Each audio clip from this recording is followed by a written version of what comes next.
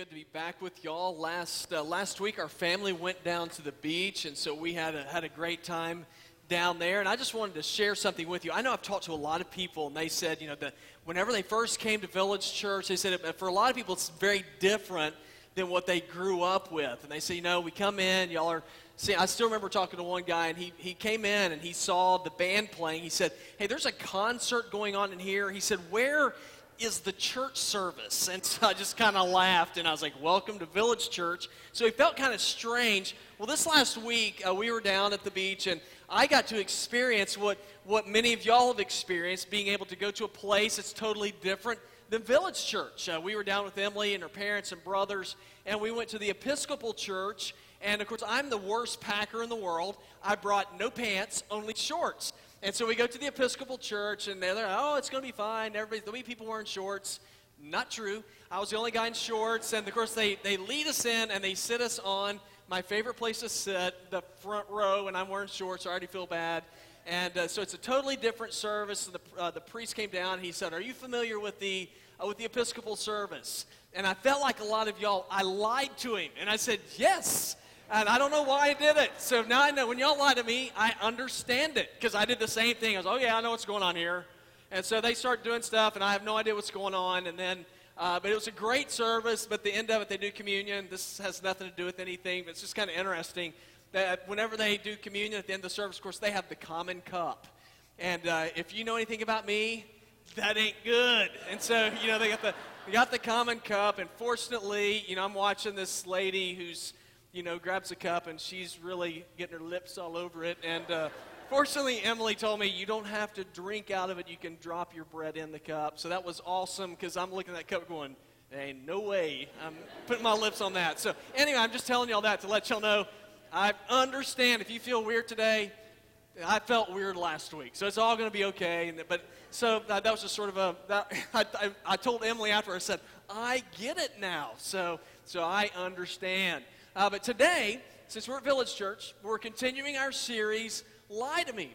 And we've just been looking at some of the basic lies, or some of the lies that Satan tells us all throughout life in order to keep us from experiencing the blessings and the power of God.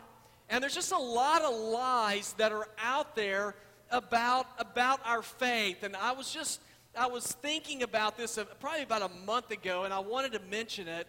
But I would say that today, probably the greatest virtue in our society today is the virtue of tolerance. And Josh McDowell, a number of years ago, wrote in his book, or one of his books, about tolerance. He said it used to mean this. It used to mean to respect others' beliefs and practices without sharing them. That used to be tolerance. Now today, tolerance is where you see other people's beliefs that might be different than yours, but you say their beliefs are just as valid as mine, that their truth is equal to my truth. Now, I think we've even moved beyond that now. And I think now there's an opinion that's out there, hey, this is what you're supposed to believe, and if you don't hold to this, now we just say that you might respect this belief, but if you don't practice it, then you're just like a hate-mongering moron. And let me try to give you an example of this. So just a few months ago, and we're not going to go here for long, so don't get nervous, but the Supreme Court struck down the Defense of Marriage Act. You might be familiar with that or might remember that, which said originally that marriage is to take place between a man and a woman. So the Supreme Court struck it down. But the thing that was really intriguing is probably not the right word, but the thing that really sort of irritated me was one of the justices, Anthony Kennedy, said that if you don't, this is in the majority opinion, you can read it. In the opinion, he said if you have the view that marriage is only supposed to take place between a man and a woman, he said your belief system is rooted in hate. Now, when I saw that, I said, I beg to differ. My belief system is rooted not in popular opinion, but in what God's Word says. And what does God's Word say? Well, it greatly differs than what the rest of society says.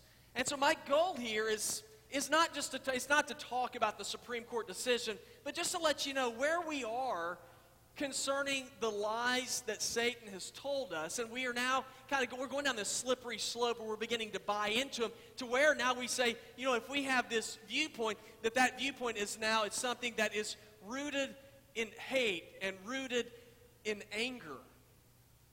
But my hope today is not that we're going to look and try to identify our lives of being a follower of Jesus with trying to follow after what popular opinion says, but to look and see and follow after what Scripture says. There was an interesting story about Tony Campolo a number of years ago. He's a minister, and he was flying in to Philadelphia. And as he was riding on the plane, there's a man next to him, recognized him, said, "I know you're a Christian," he is, "and you believe there's only one way to go to heaven, right?" And he said, "Well, yeah." He said, "Well, I don't believe that." And Campolo said, "Okay." And he said, "Well, tell me what you believe." He said, "Well, I believe it's like being on this plane. There's a lot of different ways to get to Philadelphia." He said, "You can get there by flying, you can get there by taking a bus, you can get there by taking a train, just a lot of different ways to get to Philadelphia." And he said, as he was talking, he said, also, we hit this really turbulent air.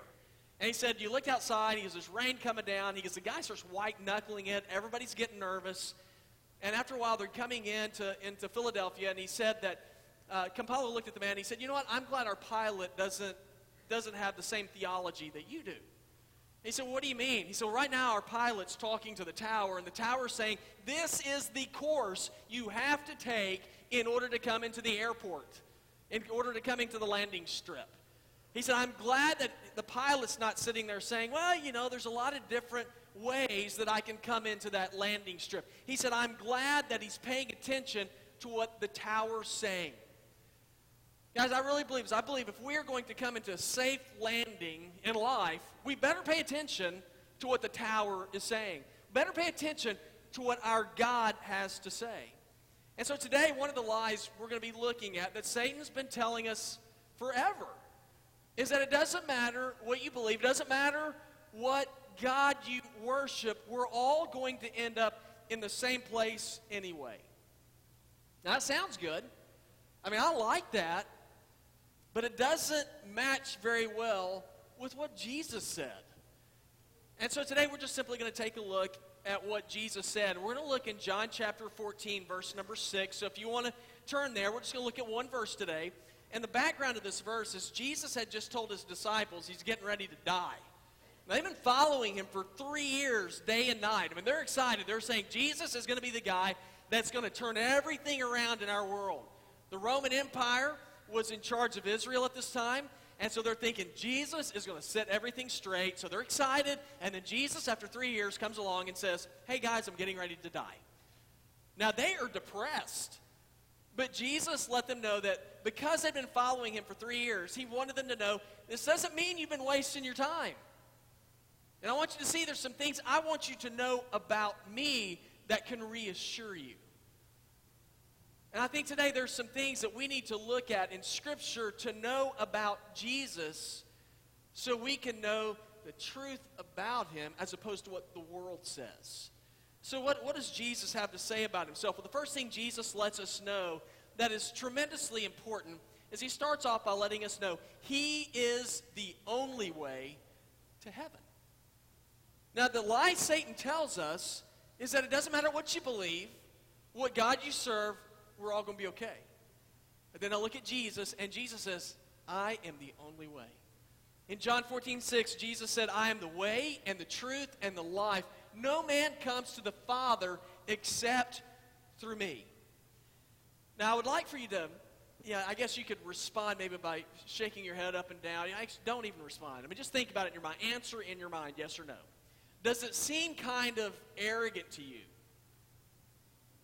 that Jesus says there's only one way to go to heaven? Does it seem kind of strange or kind of out there on a limb when Jesus says, if you're going to go to heaven, the only pathway comes through me? Now, I'm going to be honest with you. When I look at that and I just sort of think about it, that seems pretty arrogant. And the reason why is because y'all realize there are thousands of religions out there. And if there's only one way, that means that there's a lot of people that are wrong. I mean, it's like Jesus saying, I am right, and you are wrong. That sounds rather brazen. And yet whenever I look at Scripture, which as believers and followers of Jesus that we say is the Word of God, it backs up what Jesus says. I mean, Acts 4:12. That's what it says about Jesus. It says, there is no other name under heaven by which man must be saved. Y'all see that? No other name. We're told in John 3:35 and 36, the Father loves the Son and has placed everything in His hands. Whoever believes in the Son has eternal life, but whoever rejects the Son will not see life, for God's wrath remains on him. The very first commandment in the Ten Commandments, anybody know what it is, the very first commandment? You shall have no other what? You shall have no other gods before me. I mean, all of this, when Jesus says, I am the way, this is backed up in Scripture. The very first identification Jesus makes of himself in this verse is Jesus says, I am the way. Early Christians were known as followers of the way. Now notice that it says the way. Jesus said, I am the way to God. I am the way to heaven. He didn't say I am a way. He didn't say there's a bunch of different choices out there and I'm one of them. He said, I am the way. Yeah, as a matter of fact, you could actually take the word the and you could put in there in a different translation the word only. And you'd be being true to the text. So what's Jesus saying here? Now, it's pretty clear. The point that Jesus is making is that if you desire to know God, if you desire to have a relationship with Him and experience heaven, Jesus said it only comes through me because I am the way. He's saying I am the map. Now there's a lot of people who say, well, I think there's a lot of different ways to get there. There's a lot of different routes that you can take. And I don't care how well paved a different road is. If it's not taking you to the right destination, it's not a road that you want to be on. And Jesus says, I'm the only road that you want to be on. Let me try to give you an example. You might remember back in July of 1999, JFK Jr. was flying an airplane. Y'all remember this? And he's flying into Martha's Vineyard Airport, and his plane crashed. Everybody on board was killed. Now, the thing that's interesting about that story is that when he was flying on that day, there was a tremendous amount of fog. Other pilots said it was so thick that you really couldn't make out the horizon. So you had to rely upon your instruments. Now, the problem is JFK Jr. did not have that many hours flying only by instrument. And so he couldn't make out the horizon. So he tried to do it by feel. And so whenever he thought that he was actually ascending, he did not know his plane was in a death spiral. So he was flying his plane confidently straight into the water, thinking that he was rising when in fact he was going straight down because the fog had totally blinded him.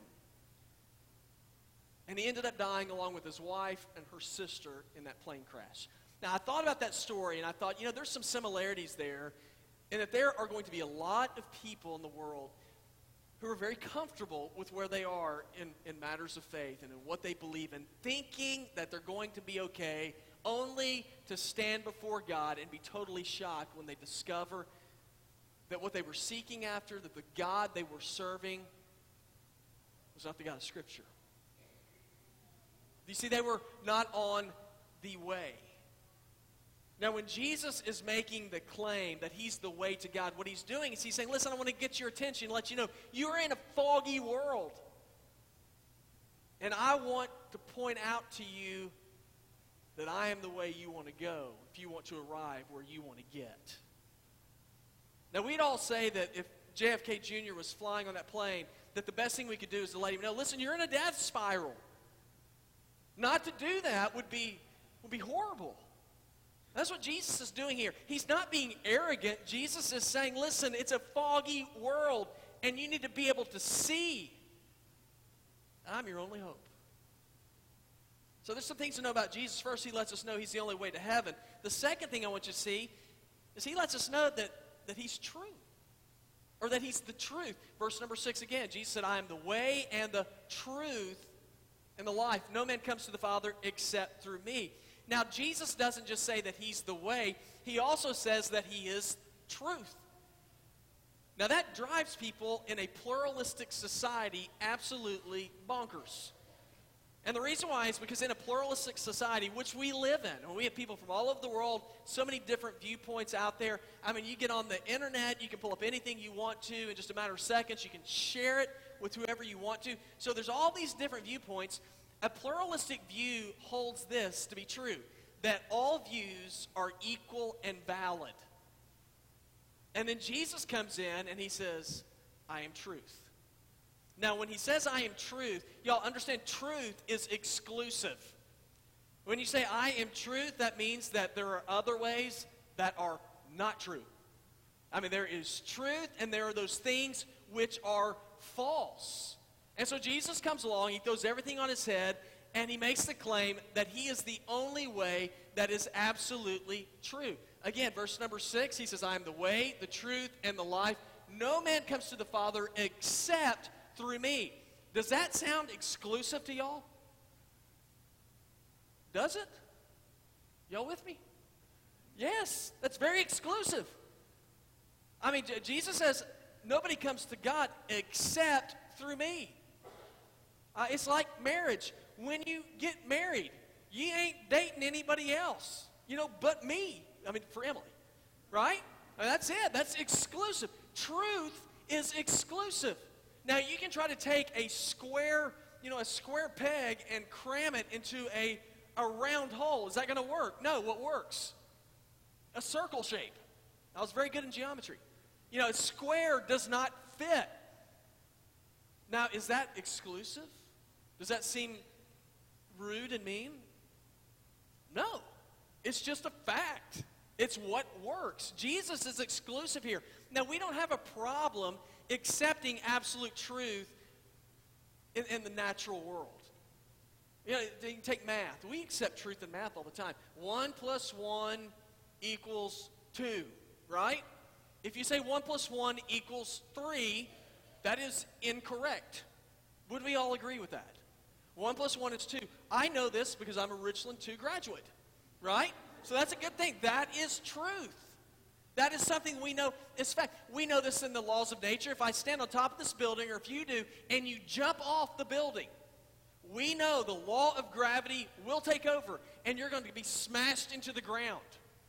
Now, that is truth. You don't fly. We know this. So we don't have a problem with absolute truth in the natural world. But then you begin to get into matters of faith, and we start having problems with it. And then Jesus comes along and says, I am the way and the truth.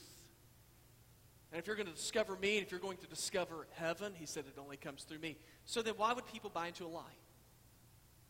Why would we reject truth? And here's one of the reasons why I believe. I believe it's because we want to be accepting of all different viewpoints so that we can hang on to our own and not feel guilty about it. If you accept everything, we say everything's true, that means ain't nobody wrong, right? Which means I'm good with whatever I want to do. I put myself in a position of being God, and I don't have to have guilt. It's amazing what we can do when we try to rationalize things away. You ever rationalize things away before? Say you felt pretty good about yourself, even though you knew what you're doing was probably not the best thing to do. But if you rationalize it away, you can relax. It's okay. Let me give you a story or an illustration of it. Y'all, the first service did not get this, so this is a pre-warning. It's a little bit of a joke, and so whenever you don't feel like laughing, go ahead and laugh. There was a boy who was driving a wagon cart full of corn. You can already tell it's going to be a good joke. And so he's driving along, and it overturns on the road.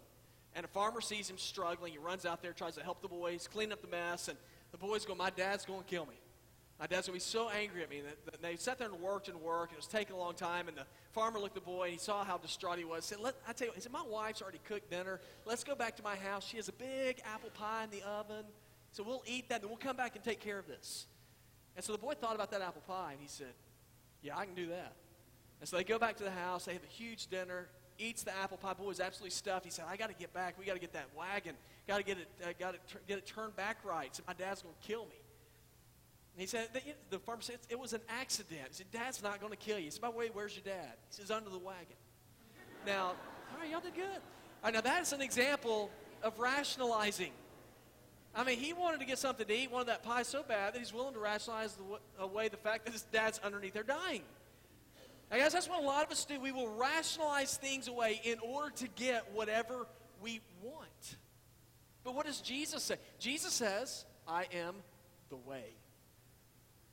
He says, I am the truth. And the last thing that he wants us to know about him, which totally combats the lie of Satan, is Jesus said, I am the only one who produces real life. So if you follow me, you're going to find the way, you're going to find truth, and you're going to find real life. That's why it says, I'm the way, the truth, and the life. No man comes to the Father except through me. Now, Jesus, this is not a politically correct statement that Jesus makes right here. Once again, it sounds very arrogant. Jesus says, I'm exclusive. He said, I am the way to God. So why does God say this? It's because he wants us to discover life. See, Jesus knows that it's only through him that there's real life. Now, think about it like this. Jesus is the one who gave you life in the first place. He's your creator. He is the one who made life. I mean, we're told this in John 1, 3, and 4. It says, through him, Jesus, all things were made.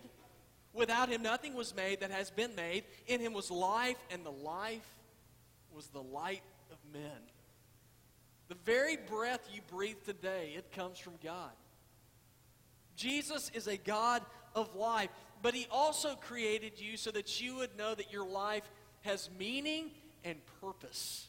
Jesus wants us to follow him and trust him because he has a life of meaning for us. He created you on purpose. That's not what the world teaches us. The world teaches us that life came about by happenstance. I mean, it's just like it's a big cosmic accident. And you can hang on to that and believe that, but as time goes by, you begin to think, I'm just sort of here. Life's an accident. What does God say? What does Scripture say? Back in the book of Genesis, God says, I have created you in my image. I've created you to know me. I've created you in order to worship me. I've created you in order to know and have life. And of course, followers of God, of Jesus, also discover that there is hope beyond this life. Jesus said in John 3:16, for God so loved the world that he gave his only begotten Son, that whosoever believes in him should not perish, but have everlasting life. You want everlasting life? Then Jesus says, you believe and trust in me. That's what it comes down to. Putting our hope and our faith in Jesus to discover life. And it's only through him. Now, other faiths and religions, they offer counterfeit solutions. So many of other faiths tell us, listen, if you want to have eternal life, then you have to earn it. You have to do a whole lot of good things. You got to impress God. And that sounds good because I like the idea that I have some sort of control, that I can earn something. But you know, if you live long enough, you begin to realize, I don't always do good things. And you know, we might do a couple of good things, but then we do some bad things, and then we get worn out trying to do good things, but we keep failing over and over again, and finally you get to a point where you get jaded and you get tired of trying. There are other philosophies that teach us that you live, and then you die, and life has no meaning. That's a real encouragement, isn't it? And so what happens is you don't find any hope. So what does Jesus want us to know about him? Because Jesus says, I give hope. I'll let you know that your life matters. One of my favorite stories, there's a story of a large school district that has substitute teachers that go into hospitals to work with kids that are in the hospital so they don't get behind in their schoolwork. So this one lady was called to go to the hospital to teach this boy about nouns and adverbs.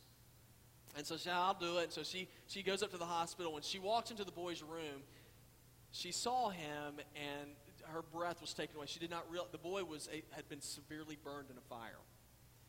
And it kind of overwhelmed her, and she's trying to teach the boy about nouns and adverbs. She just kept stuttering and stammering, and she got choked up, and for her, it was a miserable experience. After about 30 minutes, she ended up leaving, She had to go back the next day. So the next day she goes back to the hospital, and she's getting ready to go into his room. A nurse comes up to her and says, let me ask you a question. What did you do to that boy yesterday? And the teacher tears up immediately and says, I'm so sorry. I had no idea the kind of shape he was in. She goes, I just couldn't get my words right. I hope I didn't mess up. And the nurse said, no, you don't understand. She said, after you visited him, she said, everything about him changed. She said, we've been afraid we're going to lose that boy. She said, but his vital signs are better now than they've ever been. She said, what did you do to that boy? And she really didn't know. A couple of weeks later, as they're talking to the boy gave a great answer. He started talking to him, and he said, you know, when that teacher came, he said, I started thinking, I don't guess I'm going to die. Why in the world would anybody come to teach me about nouns and adverbs if I'm getting ready to die? See, what happened is that boy found hope because somebody came to teach him, and it changed his life. Guys, let me tell you something. Jesus came to give us hope. We're not just living here to live and then to die. Jesus came and lived and went to a cross and rose from the grave because he wants you and me to know that our lives matter, that our lives count, that he has you here for a reason and a purpose, and he wants you to know his joy. Satan's a liar. He wants you to buy into the lie. It doesn't matter who you serve. There's many different ways to heaven because he wants you to be deceived so that you will not have life. But Jesus says, I am the way. I am truth. And I am the only one who will produce real life in you. Now here's the question. Are you invested in that Jesus? Not the Jesus that you want to be. Not the Jesus that popular opinion talks about. I'm talking about the Jesus of the Bible. Do you know him? Because he's the way. And he's the truth. He's the life.